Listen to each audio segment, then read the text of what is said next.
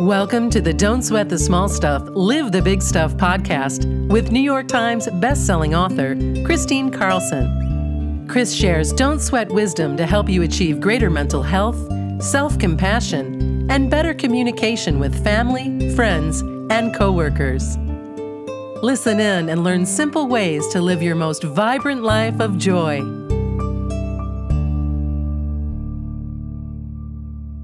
Hi, and welcome back to the Don't Sweat the Small Stuff, Live the Big Stuff podcast. This is Kristine Carlson.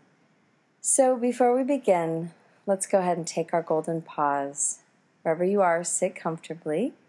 And if you're driving, just pay attention to the road and use this as a deep, grounding, breathing exercise. But for the rest of us, let's sit with our legs uncrossed and our hands open on our lap and begin to just breathe with me. And as you breathe in through your nose. Allow your chest and your belly to fully expand, taking in the fullness of that breath. And as you exhale, let yourself go and relax on that exhale. Even let out a sigh if it's been a long day, or it's just the beginning of a new day. Just breathe in through your nose, allowing your chest and your belly to expand, and exhale, allowing your body to fully relax. This time as you breathe in sunlight, pure golden sunlight to every cell of your being, every cell of your body, to the top of your head, to the tips of your fingers and your toes, throughout your whole body, breathing in golden sunlight. And as you exhale, let go and relax a little bit deeper. This time as you breathe in pink love, pure love, filling your whole body with love. And as you exhale, let go of any fear, let go of any tension you feel, any anxiety. And this time as you breathe in, place your hand on your heart, opening your heart, activating your heart, and spend a moment in gratitude for something somebody said to you, some place you visited recently, or just even the simplest moment, the simplest thing of just being present in this moment right here, right now. Just feeling into and breathing into that spacious, yummy feeling of gratitude.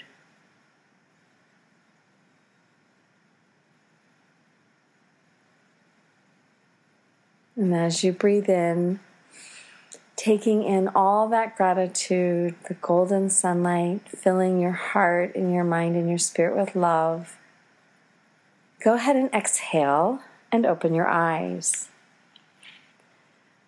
Well, this month's interview is with a very interesting woman and a very interesting story. And this book that we're going to be talking about is called This Naked Mind, Control Alcohol by Annie Grace.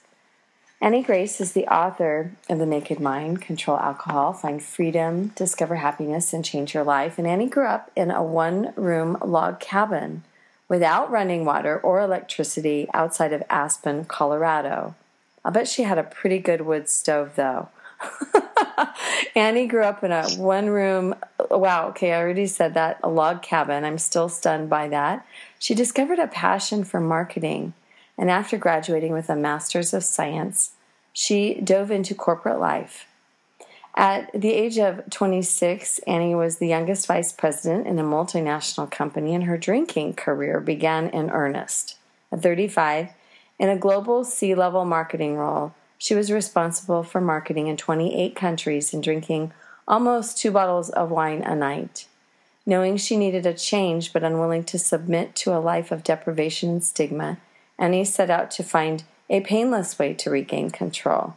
Annie no longer drinks and has never been happier. She left her executive role to write this book and share this naked mind with the world. In her free time, Annie loves to ski, travel, 26 countries and counting, and she enjoys her beautiful family. Annie lives with her husband and 3 children in the Colorado mountains. But Annie, are you in a log cabin with no running water in the Colorado mountains? Not currently. My dad is. He's still there. Oh, wow. Yeah. Well, that is something that is very unique to your upbringing. And let's start there. What was that like, living in that log cabin? And did you have a really solid, great wood-burning stove?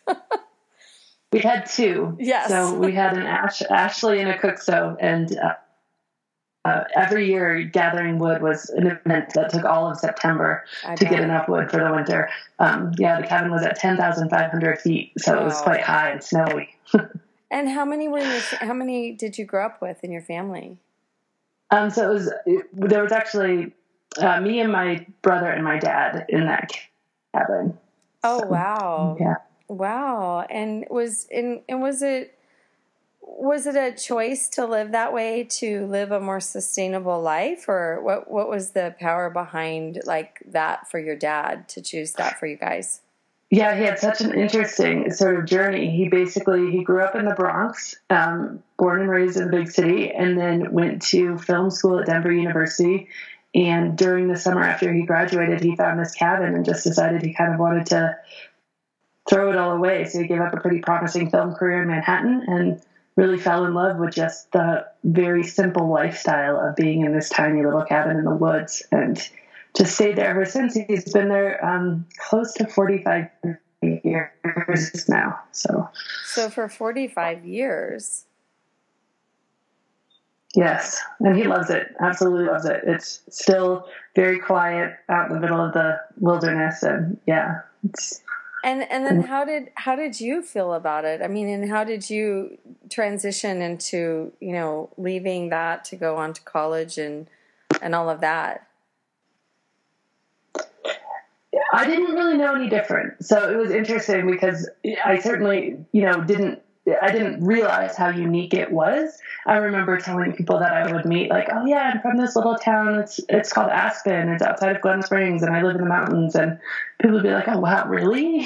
So especially in college, people were quite fascinated with the story, but I had no really benchmark for how unique it was. But I really liked when I got sort of off the mountain, so to speak, and started getting into college, and I was just fascinated with consumer behavior and marketing, and I really had a passion for that. So it launched me in that direction and ended up graduating and ironically getting a job in New York City, which is kind of full circle for my dad. He's like, that's why I left to come to the mountains, and then you end up there. So he thought that was pretty funny. Well, but then, did you live without television and without, you didn't have very many modern day conveniences, it didn't sound like. So was that like a huge transition for you to, just become like a modernized person? Oh, yes. So, yeah, no television. We had a solar panel that powered a few 12-volt lights. And, I mean, I did really silly stuff. Like, I completely flooded the kitchen in our apartment in college because I didn't know how to use a dishwasher. I didn't realize you couldn't put, dish detergent in the dishwasher, which made sense to me, but it ended up flooding it in 4 feet of bubbles like that where, things weren't... I just wasn't used to them, so learned some of those things the hard way. Oh, I'm sure. Wow. Well, that's a very interesting, unique part of your story. So you wrote this book, This Naked Mind Control Alcohol, and let me just say, first of all, I just want to really commend you for your courage to write such a book because. Of all the drugs that we have in our culture, alcohol is definitely the one that is the most socially acceptable. And yet, it's true that alcohol is just as damaging as all the other drugs that everyone is so afraid of in so many different capacities. But because it's such a socially acceptable norm, we dismiss the damaging effects of alcohol on our health and on our emotional health and our well-being. And until we have, what most people end up with as a monumental problem with alcohol, which you know, you hear all sorts of different ideas, like what makes you an alcoholic, what doesn't make you an alcoholic, and sort of the socially norm that my friends and the people that I know have adopted is, well, if it doesn't really disrupt your life, then then you're not an alcoholic, you know?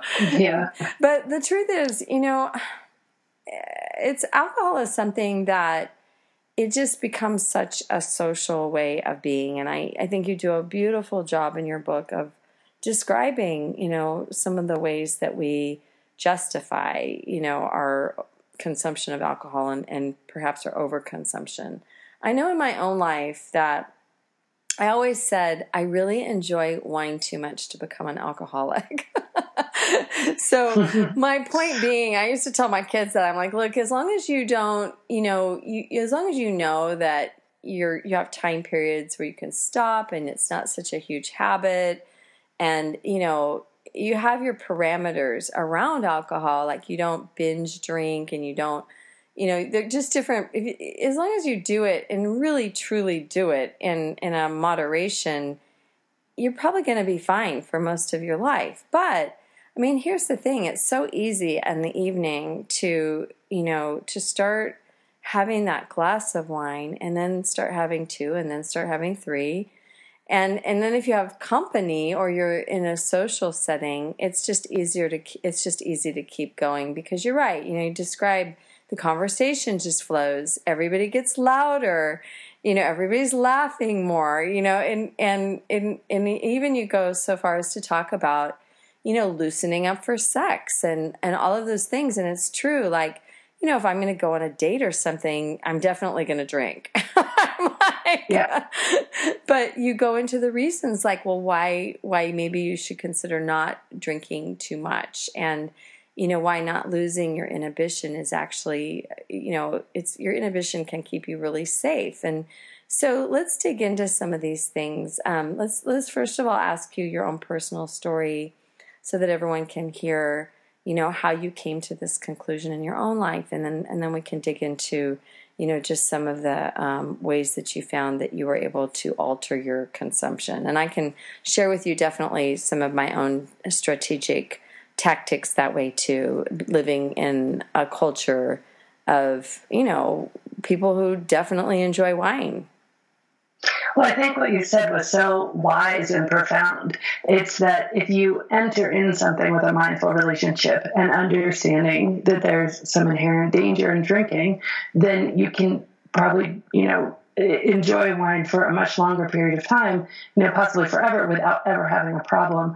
I think my story really began because I didn't have that mindful relationship. I didn't grow up. My parents didn't drink. My dad didn't drink. And, so when I was told basically part of my career, look, you know, I didn't even drink much at the age of 26 when I got this massive job and I was living in Manhattan, and I was told I needed to show up more at kind of the social events and happy hours because that's where the networking happened. That's where the deals were done. And so I took it really seriously. I was very passionate about my job, and I said, okay, well, I'm gonna show up. And I actually had a formula. I had a glass of wine and then a glass of water, and it wasn't because of any like mindfulness in terms of health, but it was just simply because I knew that if I did that, I could keep up with these, you know, 30, 40-year-old sort of seasoned drinkers who could drink much more than I could, and I wouldn't make such a fool out of myself. So my plan was to just build a tolerance so that I could show up for my job. And I guess if you fast forward a decade, alcohol has a way of sneaking up on you. It's certainly tolerance really just does build over time. What used to be a little bit to get one effect ends up needing to be a lot more alcohol to get the same effect. And so I reached a point in my life where I had 2 young children, and I was giving them sort of, you know, the exhausted leftovers. Yeah. And I just felt very convicted about that. And I wanted to make a change. But it was funny, when I stopped drinking, I had a lot of people, especially coworkers who I drank with the most, saying things like, oh, I never even saw you drunk. And I think that just goes to show, like, if you can get mindful about it at a certain stage, you don't necessarily have to, not only do you not have to quit, but you don't have to hit a rock bottom. Yeah, but I love what you said, you know, about, it sounds to me like, you know, you decided to make a personal choice because you were aware and you realized that you weren't able to show up for your children the way you really wanted to, and you realized that the alcohol was playing a role in that. And I think, that speaks to a very deep level of awareness, and that, we hope that our listeners are listening to that, because, a lot of times we think like we're not feeling well, or we have depression, or we have emotional things going on. But if we really looked into our body first, and we checked back around to our body, and we asked our body, like, what's going on with my body right now? Like, what part of that might be playing such a huge role in my emotional well-being? And oftentimes the answer really is in your body, because it's all connected. And I love that you realized that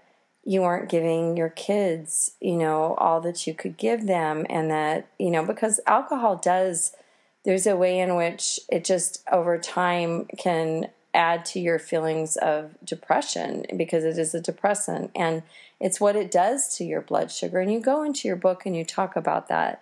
Can you tell us a little bit about what you learned about nutrition and the damaging effects of alcohol to one's health?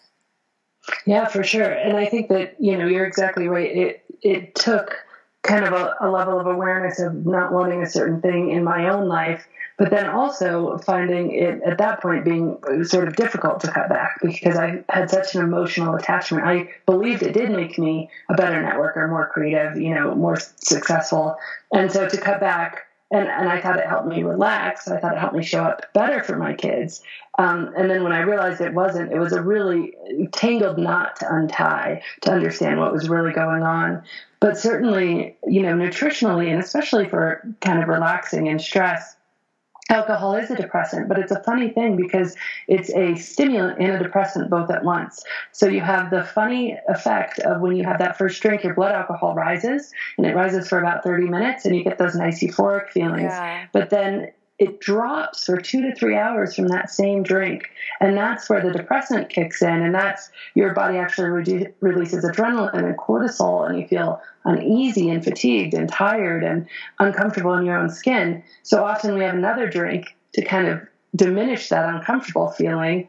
And then most of that uncomfortable feeling happens overnight because we drink in the evenings. So it's not so apparent that we're sort of trading that half an hour of kind of stimulant effect of alcohol for 2 to 3 hours of the more depressant effect from alcohol. And then, like you say, it accumulates over time. So over time, you actually, and studies have shown, physiological research that drinking daily over a long period of time makes you less able to deal with stressors in life. You just feel less prepared. Your heart beats faster. You have additional stress hormones in your body because you've been depleting yourself. And it really depletes you on a very cellular level, not only from a dehydration perspective, but just the roller coaster of blood sugar of going, it's purely carbohydrates and sugar as alcohol is. It burns so quickly. And so you go up and down and up and down, and you end up really depleting yourself. And also it can make you feel full. People say there was a beer slogan that was like less filling. Calories. Right. And so you don't get the calories from the food and the nutrients that you need. There's actually a thing, it's called drunkorexia. And it's where women are so thin and drinking so much that most of their calories are coming from alcohol, but they're not actually getting the nutrition that they need.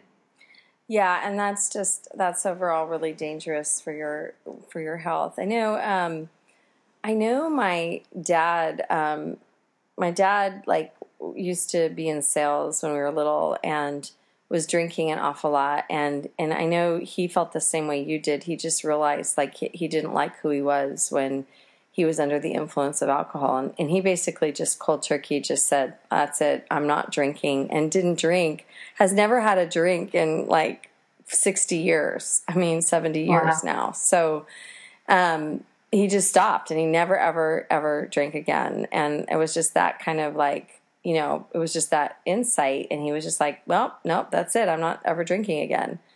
And I think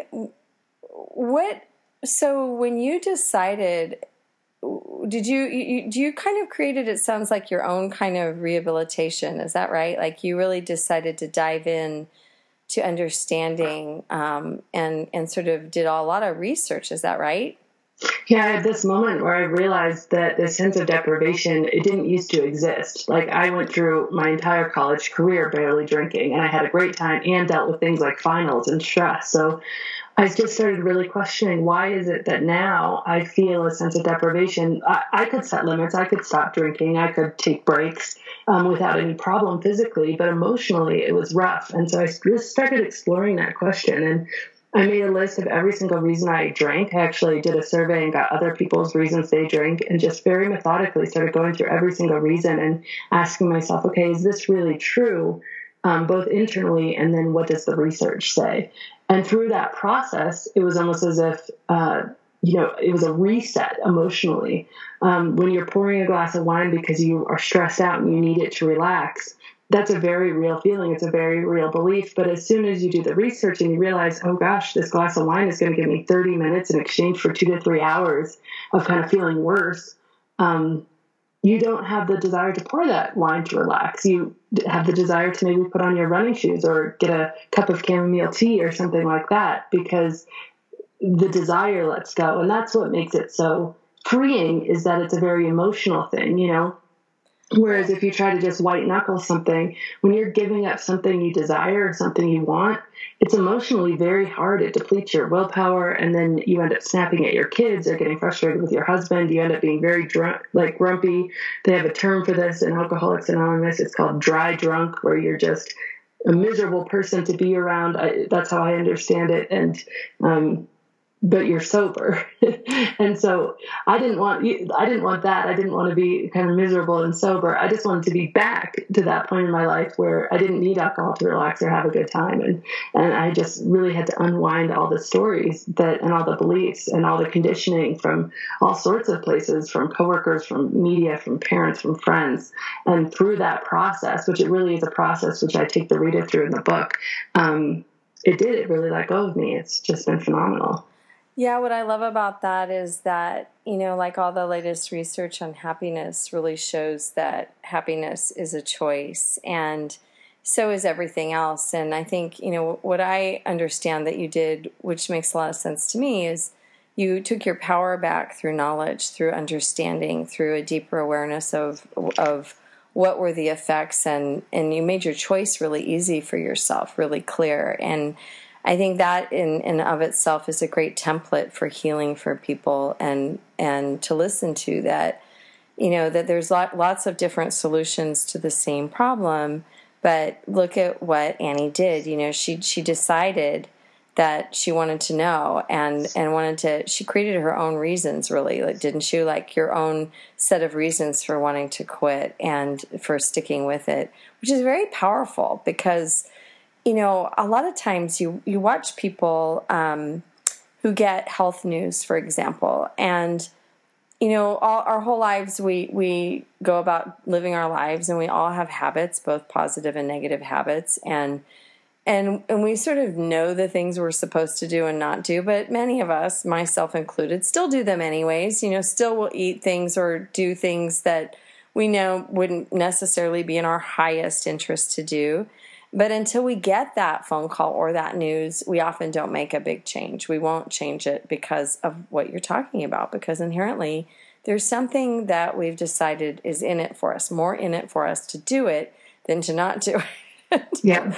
And so I love that you actually took your own power in your own hands, and you figured out like what it would take for you to choose not to do it, and I think that's great, because it backs up the whole notion that you already knew it wasn't good for you. You already were aware that you weren't giving your kids exactly what you wanted to give them, that you were tired, that you didn't feel like yourself. But then to go ahead and, give yourself the why, because when we know why we're doing something, when we're really, really clear on why it is we're doing something, then we're much likely to stick to doing it with a lot more diligence and tenacity and strength. And I think that's just, that's really powerful, the way that you went about this. What else was I going to ask you? What else would you like to share with our listeners? I just feel like this is, I know my assistant Carol won't mind me telling you that she and her husband, they didn't have an alcohol problem or anything, but they just decided, they're facing a time in life where they might have health issues, and they just decided that the healthier way to live would be to not drink so much wine every night. So they basically, just stopped drinking alcohol. And Carol started reading this book, and she was like, gosh, Chris, this is really good. This book is really helping me just stick to what I already feel is the most powerful choice for me. And so I just want to thank you, for writing this book, because it's a really strong promise, and it's something that more and more people need to read. I know in my own doctor's office, we have to fill out a survey questionnaire for my doctor and my physical, and she said a long time ago it was okay to have like 4 to 7 drinks a week. And now they've cut that down to saying if you're drinking more than 3 to 4 glasses of alcohol a week, it's too much for your health. And so I just want everyone to really take that in, that is something that I've been thinking an awful lot about in my own health. And, and just thinking about how optimal health and longevity is something that you have to work on long before you get there, because once you get to the place where you might not have it, it's too late. And so you really want to think about, how much alcohol you're consuming on a daily basis and be real about it, and really take a look at, what's in it for you. What do you really want? Like, what's your why, and what do you want for your future? Because we do have to think about our future health as if it's our present health. Otherwise,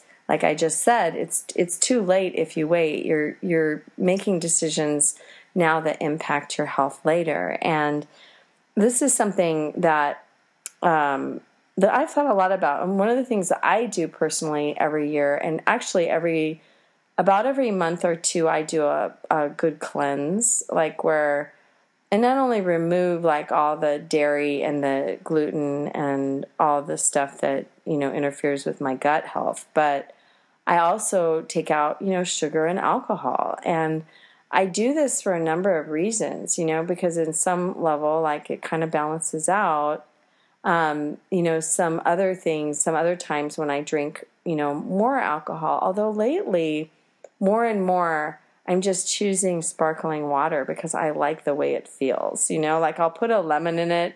And even when I'm out with friends, I'll just get a sparkling water with lemon in it. And I certainly do that at home.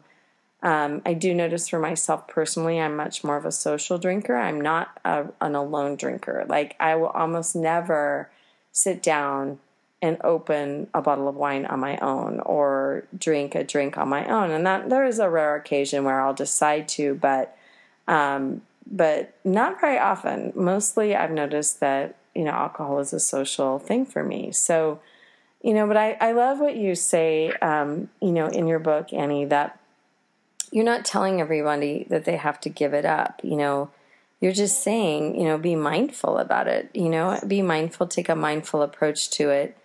And you really show how somebody can decide and choose not to drink so much. Yeah, absolutely. And I love your approach, actually, because that's exactly right. Just being conscious of, sometimes, and especially when we start to drink for stress, we feel like it's more of a crutch. And so it can get a free pass. So I've talked to so many people, and women in specific, who would do things like the cleanse you're talking about, but they wouldn't give up the alcohol. And it would be sort of this thing that they turned a blind eye to this one thing because they felt like it was so empowering to them, or they had such a need for it emotionally. And I think your point about change was also really good, because honestly, change comes when one of two things happens. Either the new alternative looks more attractive, or the current situation holds so much pain. And I would so much rather us be having the conversation where the new alternative is looking attractive than the current situation is holding pain, because that often facilitates these horrific experiences where you are dealing with a health crisis, or you're dealing with, I've heard DUIs or losing kids or all sorts of things that come from alcohol. Whereas this idea of, you drinking a sparkling water with some lemon, that's an attractive thing. I like how I feel, really looking at what you stand to gain from a break and going into it with this experimental mindset of, I'm just going to see how it feels and what things go on, rather than going into, often people will take breaks if they do at all, and they'll go into it with this, I'm just going to get through it. I'm just going to prove to myself I don't have a problem.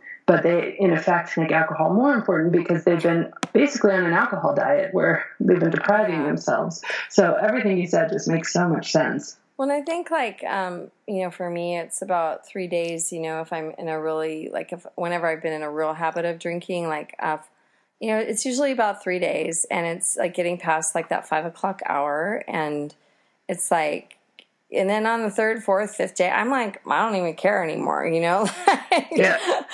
I mean, in my cleanses, giving up probably my cheese is probably the hardest thing I do. Right. But, again, that's another practice, and it's a practice of realizing that, yes, everything you give up, whether it's sugar, anything you love, it's going to take some time to, get past those feelings of, wow, I really want that, but I just want everyone to pick up this book, This Naked Mind Control Alcohol by Annie Grace, because it'll give you a really strong why, but it's not going to beat you over the head either. And I love your whole approach is very friendly. It's a very friendly voice. It's very raw and real and very sharing and revealing.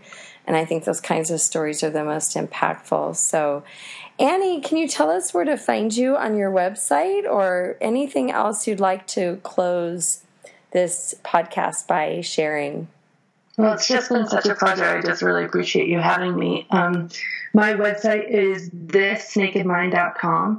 And then I also have a completely free alcoholexperiment.com where you can go and just take a 30-day mindful break. And every day I have a video and that comes out. So if anybody just wanted to do a bit of a challenge and 30 days of education, alcoholexperiment.com. Oh, I love that. That's great. Alcoholexperiment.com.